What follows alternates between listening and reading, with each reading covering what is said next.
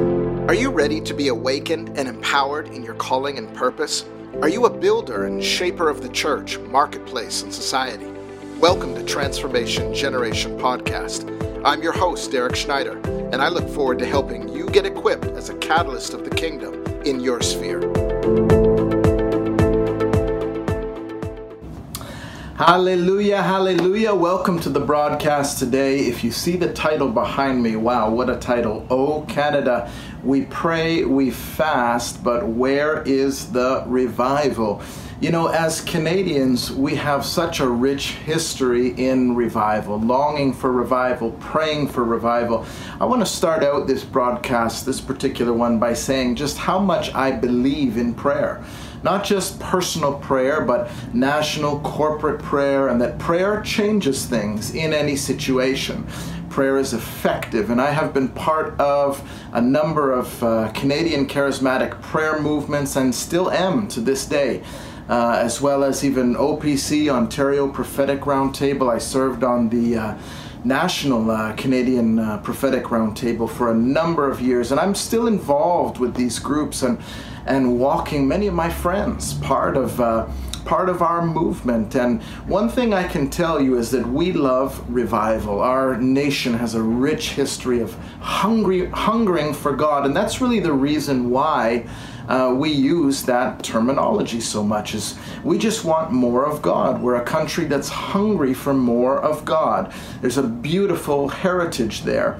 But when you talk about the terminology of revival or renewal or whatever you call it, revival actually in the last number of years has become such a broad brush term used.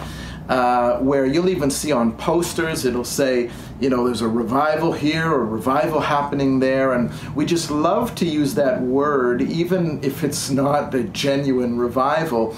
We'll have great services and call it revival at times, and the reason we do that is how we view the more of God. We feel that achieving revival or having revival visit our church or nation is the highest level of what we can experience of the kingdom of God on earth. We will even say, and many Canadians have bought into this view or this belief, that if revival were to just visit Canada, all of our problems would be solved. The reality is that revival in your church or wherever God sovereignly chooses to awaken someone or a church in some part of the country, it doesn't actually solve national problems. Transformation actually is a result of the kingdom of God becoming systemic in a culture and the principles of that kingdom being infused into the systems of the society until the nation, the culture actually changes. So revival doesn't actually sweep through a country and change everything. And for those of us that are waiting on that one day, everything's going to change. And we'll use that scripture that had to do with Israel, actually, and the birthing of the nation of Israel. We'll say, can a nation be born in a day? And yes, it can. And we'll have the prayer meeting and believe that now everything will change. And we have noticed, and it's no secret, that things have only gotten worse. There's a good side to this. There's a direction. God has not left our nation alone. And I want to take us somewhere in this series on how to really see a nation transformed. But when we talk about revival visiting the land, we can sort of begin to perpetuate a belief system that as long as we sit back and wait, if we can just pray enough, if we can prophesy enough, we can enter some mystical secret access code to unlock the revival account up there in heaven, and somehow God is going to come down and take care of everything. Based on that belief system, we have given ourselves over to some great things, extraordinary prayer meetings across the country where a critical mass and a unity emerged relationally. We saw the raising of awareness of the issues of the nation, social justice issues. It really awakened the church as we banded together and prayed. And I'm of the belief that more prayer is great prayer. Never stop praying. We need to continue to pray. But the amazing thing that you discover when it comes to the transformation of nations is that there are nations and whole continents that pray more than we do, pray, if you could use this term, better, and are constantly in prayer, and the nation is not yet transformed. There's a reason for that.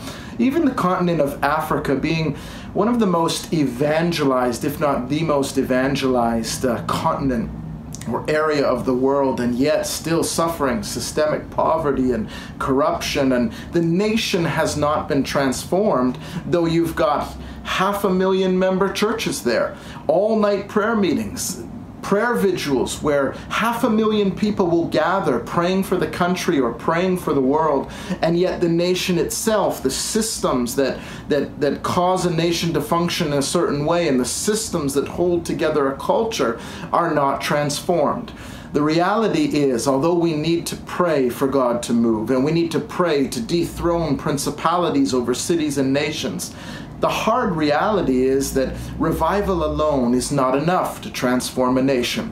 Only the principles of the kingdom of God, held in place by righteous systems, is what transforms a nation. We forget that nations operate by a certain level of momentum. When a nation heads down a certain direction, it picks up speed as more and more of the culture and the people embrace demonic ideologies, evil belief systems, and intricate systems, sophisticated systems are put in place to hold evil there, to hold the demonic kingdom there. When that gets on a certain spiral, you can call as many crisis prayer meetings as you want. It will not be enough to turn the nation entirely. It will accomplish something. It will accomplish a lot for the church, and it can accomplish great things in the nation. But ultimately, you have to shift the momentum of a nation to change a culture, and the culture changes the nation. Whew, that was a mouthful. So when we talk about revival, where is the revival? We pray, we fast. I know not everybody believes this, and I know even those that do pray and fast, including myself. We know that there's more, and there's real occupation of territory needed, and we need believers to rise up and possess the gates of the 7 mountains and get involved in every sphere of society. I think we all know that. We've come out of the place where we used to think if we just hold a big enough prayer meeting, God will change the country. I think we understand that it requires both and, that we need radical prayer and radical engagement. We need to get involved.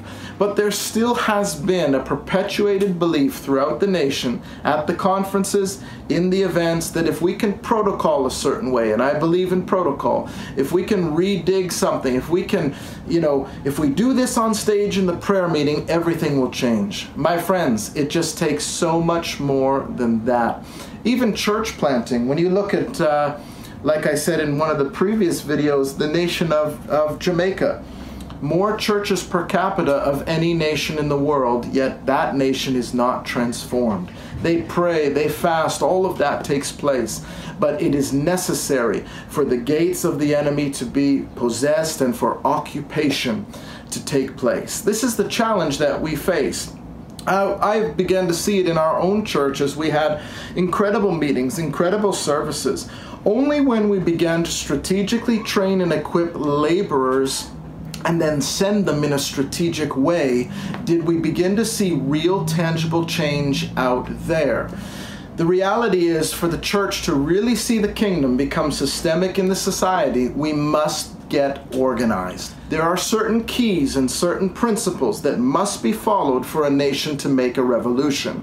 I want to introduce you to some of those as we continue our journey of this great Canadian Reformation series, and get into not only the differences between revival and what makes for transformation, but help to stir the mindset towards the reality of what is necessary to see Canada changed from sea to sea. And I know you're going to enjoy it. Thanks for listening to Transformation Generation Podcast.